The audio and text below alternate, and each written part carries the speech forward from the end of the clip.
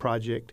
And we're out ahead of that as the DOT in funding studies so that when that money becomes available, we'll be able to fund projects like a bus rapid transit that we're studying right now to go from the USF area to downtown Tampa. You said this area is underfunded, which is something I read and hear over and over, but I'm underfunded compared to what? It seems like a lot of money's coming in. Why are we underfunded?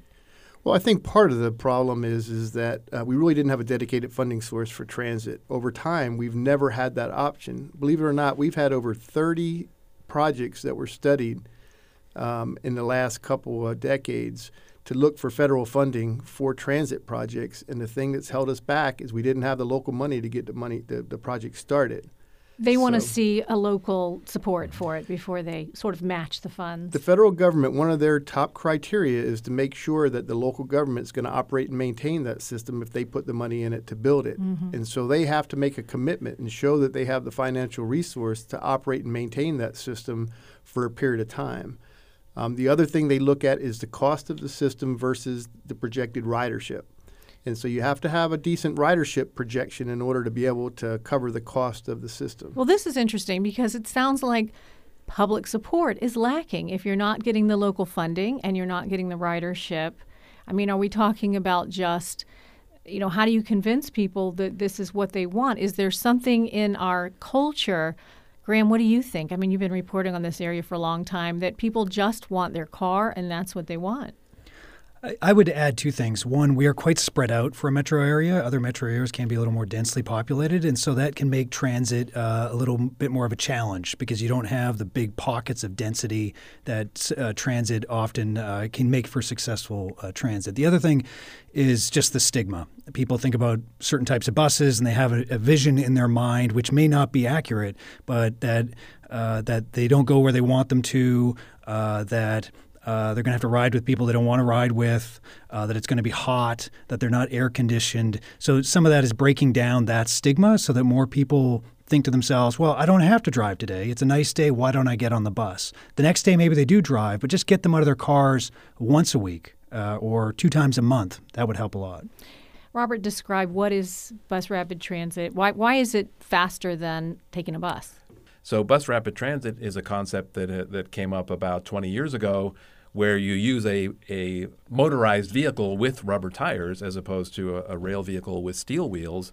And you can operate it more flexibly on a roadway, but you still need to dedicate the space for that vehicle. You still need to provide the service to the customer, the amenities like being able to board level, having the platform available to board the vehicle at the same level, to be able to pay for your ticket off of the vehicle so you don't have to waste other people's time paying the fare to the operator, having other types of technology like Wi-Fi, like USB ports, maybe having more to doors. make it enticing. Yeah, and having a vehicle that is comfortable and operates smoothly, but also has travel time advantages so that it can, in a sense, pass up the congested traffic and get you to your destination on schedule. Why people in New York would take the subway, Exactly. which is crowded, hot, and often smelly. Right. But it gets you there in just a couple minutes. Exactly. Dedicated corridors. Right. And so the thing about public transportation is that the systems need to operate frequently and also reliably, so you can actually predict when you're going to get to your destination, because people not only value their time, but they value how much the time varies from day to day. So if one day it takes you 20 minutes, the next day it takes you 40 minutes, that extra 20 minutes is really awful. Because it's controversial. I mean, bus rapid transit has been controversial in Hillsborough, in St. Petersburg, in the city, St. Pete Beach. Who wants to talk about why it's controversial? Graham? I'll take a shot at that. I think part of it is the cost. Some people see the cost and they think it's just buses. They don't think of the rapid part. And one of the keys to this, as Robert touched on, is it needs to be rapid. It can't just be a regular bus system. It can't even be an express bus. It needs to move people faster than they're used to. And I also think some of the routes that are being discussed, they have some challenges. There's a lot of stoplights on some of them, like the one that is proposed to go out to St. Pete Beach. Lots of stoplights. How are they going to get by that? How are they going to make sure that that bus moves fast enough that they get enough people on the bus so that it is a success? One of the keys, I think, for bus rapid transit in our area, since we don't have it yet, is to make sure that the first one or two are a success. It doesn't need to be perfect, but it can't be a disaster, because otherwise we probably won't get another shot at it because there won't be any public support for it. And St. Pete Beach has really been opposed to it. David? Yeah, well, as a funding partner, because we're providing a good amount of the money for the Central Avenue bus rapid transit, we get a lot of input from folks who say, I would use it. But then there's a lot of folks who look at it and say, well, you're going to take a lane that was being used for cars and you're going to make it available for buses. I think that's a big part of the controversy. You're taking away one of our car lanes. Right. And even though, we've studied those roads where it's not being taken on the entire route, it's most of it, not in the entire, but in the parts that it is, we've done studies, or the transit agency did studies that we worked with them on that showed that we can do it. It will work. Now, vehicles that want to turn in and out of businesses or properties can still use that lane when the bus isn't right next to them, obviously. But they can use that lane for access to and from properties. But it'll probably take people to get some time to get used to it and see how it works. It's the first one we've done, but there's ones all over the country that have worked very well. Now, it is happening. Even though St. Pete Beach has expressed opposition and said they weren't going to help fund it, it is happening. Well, it is in the federal process right now. They're hopeful to get the federal approval within, hopefully, the next 6 months or so. And that would be the final thing needed in order to move forward and start to build it. And that would move from downtown St. Petersburg to St. Pete Beach. Correct. Sounds I simple. guess I would add that as Graham was mentioning before, that the bus rapid transit needs to be part of a system. And there have been dozens and dozens of these systems. A friend of mine has a research center in Chile where they have a really cool database that lists all the BRT systems around the world, all the details. But they really are a proven technology. There just isn't one here yet, and so people are not quite familiar with how it would work. But I think as long as it's part of a system that allows people to access the corridor in different ways, allows them to achieve that savings and experience that quick and reliable ride, I think a lot of people will be won over, I think. And there are technologies to allow the buses to have priority at the traffic signals. So that's something that also exists in many other places that I know is included in the plans for BRT here too. Oh, so it is possible. It is possible. The technology is there. Yes. Graham, Hillsborough County last year passed a 1% sales tax for transportation called All for Transportation.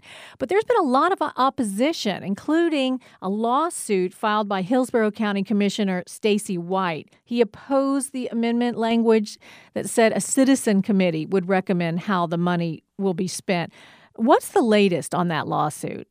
Well, the tax is being collected, but it is tied up in some court challenges. And most recently, the Florida House has stepped in to support those court challenges. So we'll have to see exactly where this ends up. But the tax is being collected right now. Wait, the House of Representatives is supporting the challenge. Yes. So basically is showing opposition to Yes. Now, the Senate has said that it likely won't take it up, so that could just go nowhere, like a lot of things in Tallahassee when one side takes it up and the other doesn't. But there is quite a bit of opposition there is some opposition from the legal standpoint that they believe the language was confusing. Now, of course, there's lots of people who thought the language in the amendment was perfectly clear and everyone knew exactly what they were voting on. But that's more or less what they're attacking, is the language, that people were confused about what this tax would do, what it would pay for, whether it would pay for roads, whether it would pay for public transit. and also who was going to have oversight of the money.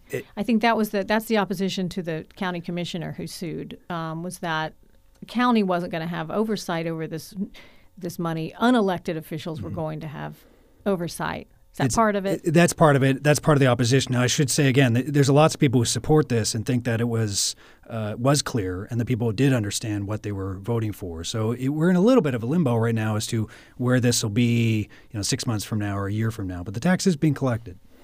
It is being collected. So eventually, when all the legal wranglings are over, it can be distributed if it goes in their favor. Yes, if it goes in their favor, yes, right. It could be distributed, yes. Okay. You're listening to Florida Matters. We're going to take a short break, and we'll be right back.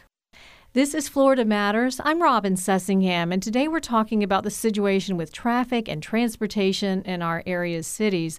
My guests here in the studio are Robert Bertini, Executive Director of the University of South Florida's Center for Urban Transportation Research. Graham Brink is a business columnist with the Tampa Bay Times, and David Gwynn is the District Secretary of Transportation for the Florida Department of Transportation. So how is the meteoric rise of Uber and other ride-sharing systems, other ride-sharing vehicles, how is that affecting transportation? Is it affecting transportation? I'll ask you, Robert. So I think it has been transformational, and it's opened up opportunities for people who didn't have travel options in the past. Certainly it's changing how cities and how entities like the airports and so on are using their curb space. And so cities are having to figure out, well, how do we manage the curb space, thinking about curb space as an asset as opposed to just something where you put parking meters. So I think it's changed the conversation a lot. If they become automated, using automated vehicles, how will this change the landscape? I think some people are concerned that in some places these vehicles are increasing congestion and they're not really being managed proactively. So a city on their own streets don't have the ability to manage traffic as they would perhaps like to. So I think as we are moving forward in this uncharted territory, I think there are a lot of research questions, a lot of questions about how these systems are serving people with disabilities and other issues. So I think it's a great topic for research and a great topic for public debate. So you mentioned automated vehicles, and I wanted to ask you about that, David. What role do you see self-driving cars or autonomous vehicles? Is that going to play a role, and is it going to play a role soon? I believe it will. How soon is probably the question. The technology is developing very rapidly. DOT actually has started construction of the SunTrack Center over in Auburndale, which is going to be a testing ground for all types of new technology. People from all over the world will be coming in to try out their technology in a simulated real-world situation with blocks and streets and traffic signals and things like that. The automated truck industry has actually already started to operate automated trucks, and we've allowed them to operate in platooning. In other words, a bunch of them in a row close together on the turnpike, but with drivers in the vehicles just in case something happens. But they're running automated, and they see that as being a big benefit in the future to be able to have the freight moving in that manner. So that's happening now. That's happening now. I think a lot of people don't realize that this technology is already happening.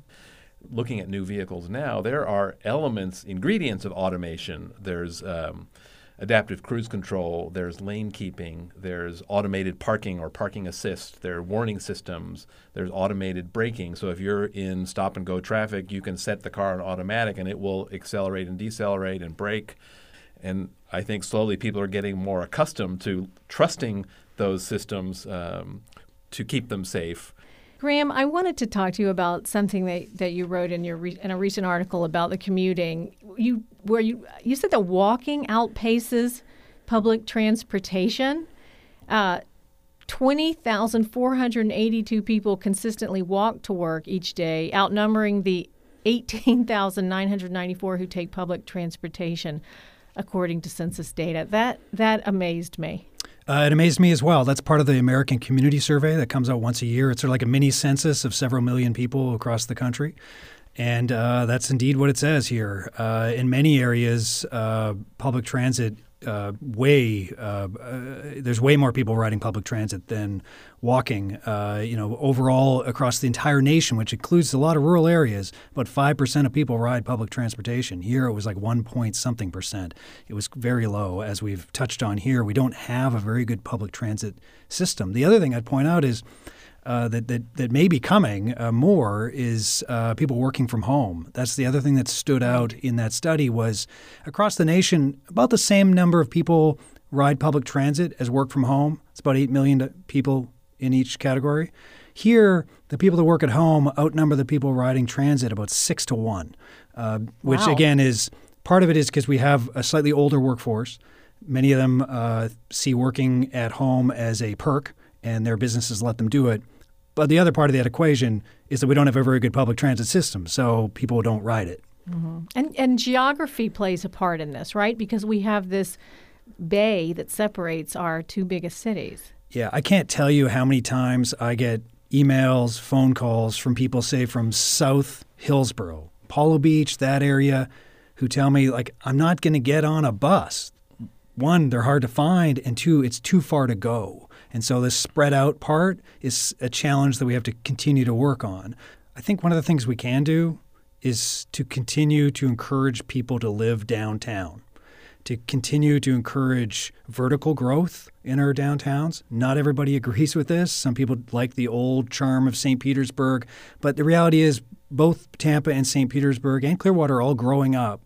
And I think if we can go more vertical, that creates some more density. That helps the first mile, last mile problem of sort of getting off of a bus, getting off of light rail, and having to walk a long distance or trying to get there. If people already live there, then they're going to walk more, they're going to ride their bikes more, and they're going to sort of enjoy that community more. And it'll create the density that can help support public transit. Yeah, I think it's definitely not one size fits all. So by saying you want to intensify along a corridor doesn't mean there still aren't a wide range of options for people in the rural areas, the exurban, suburban. So there's something for everyone. But I think from how do we confront growth from an efficiency standpoint, identifying and actually taking some action along key corridors and saying, okay, here's where the stations are going to be. Here's where we're going to intensify development to allow that intensity that Graham was talking about. But it's, again, not saying that everyone has to live in that sort of environment. I've been hearing about transit-oriented development for 20 years. I mean, is anything happening with that? I think it is, and I think but there needs to be a sense of certainty around, well, where are these spots going to be, where this intensification is going to happen? David, people must find the costs of these transportation projects kind of mind-boggling. From Caitlin Johnston's recent Tampa Bay Times article, she gives us the Pinellas County manager's wish list, which includes $35 million to sync stoplight timing along major corridors, $49 million for intersections, including more right and left turn lanes, $50 million for safety projects such as crosswalks, $50 million for crosswalks, and $35 million to sync traffic lights. I mean, it sounds ridiculous. I mean, it sounds like a lot of money. Why is it so expensive? Well, and I'm not really all that familiar with exactly what his plans are, so I don't want to comment on that. But what I can tell you is when you take a signal system, and we're actually doing it with the city of Tampa now, and you have hundreds, if not thousands, of traffic signals throughout the area, and you have to take all of the old technology out, which much of it is 1990s. 20-year-old technology. You have to put in the new technology. You have to put the new communications systems in. Some of the other big costs are a lot of times we need to buy right-of-way, and right-of-way is pretty expensive. And so, and then the third thing, we don't shut down the road and rebuild it. We keep traffic moving on it while we're rebuilding it. And so it's, not as easy, and it costs more to do that. It lengthens the time of a project. I think I would add it's important to think about both sides of the equation because cost is only one side. I mean, transportation investments have huge benefits. So way more than one-to-one cost-benefit ratio. So when we're talking about investments, these systems also last for a long time, and millions of people benefit from them. So if you divide the costs by the number of people who live in the region over their lifetime, it's actually, at a per-person kind of per-year basis, it's a pretty good deal that we get. We get a high degree of mobility, even though there are issues, there's congestion, but for the most part, we're quite mobile. We have quite a few options for travel, and compared to other places, Florida is a pretty, let's say, low tax state, and you get a pretty good deal from the investments in transportation. And I'd add that in terms of investing in both roads and public transit, one of the things I hear from business leaders in our area and also ones that are from outside our area is one of their top 3 issues all the time is transportation. Can they get their employees from their homes, from where they live, to where they need to work fairly quickly? Are there enough people in the workforce close enough to where they're going to have their headquarters to get the type of workforce they need, the skilled people they need to come. I hear this over and over again. Part of it is because the economy is going well, so some of the other issues are fading a little bit, but transportation in our area remains almost number one when I talk to business leaders about some of the challenges. That and maybe increasing our skilled workforce, but it comes up over and over again. David Gwynn, you are in the trenches as the District Secretary of Transportation. What keeps you awake at night? Probably the biggest thing that I don't know if it keeps me awake at night so much as just really makes me motivated and want to do more is we do have a huge safety problem in the Tampa Bay area, especially as it relates to what we call vulnerable road users. Those are our pedestrians, bicyclists, and motorcyclists. We have over 500 people a year in my district that die on our roads. Over half of those are vulnerable road users. And so we focus on trying to find ways to combat that. Some of it is engineering related. We're going to try to slow traffic on our arterials where we have pedestrians by doing engineering changes. We're going to do cooperation with law enforcement. We provide grants to do in areas where we have speeding or we have violations of the rights of way to try to give out more warnings and tickets in that area. And we also spend a lot of time with education. We work with schools. We work with a lot of business groups. We also go out and set up pop-up tents along corridors that have a lot of pedestrian and bicycle crashes, because part of it is educating the bicyclists and pedestrian, making sure they have the right equipment on their bicycle, a light, the reflectors. We can provide those to them, a helmet. Others, we can tell pedestrians why it's important to cross at the crosswalk and not cross a couple hundred feet away when there's not a traffic signal. That's probably the thing that worries me the most. We got lots of things to do, but safety is the top priority for FDOT. That's David Gwynn, District Secretary of Transportation for the Florida Department of Transportation. We've also been speaking with Graham Brink, business columnist for the Tampa Bay Times, and Robert Bertini, Executive Director of the University of South Florida's Center for Urban Transportation Research. Thank you all so much. Thank you. Thank you, Roman. There are lots of ways to connect with us. You can tweet us at Florida Matters or find us on the WUSF Facebook page. And remember, you can listen to Florida Matters whenever it's convenient for you as a podcast. Search for it and subscribe wherever you get your podcasts. Florida Matters is a production of WUSF Public Media. The engineer is Craig George. The show is produced by Christy Oshana. I'm Robin Sussingham. Thanks for listening.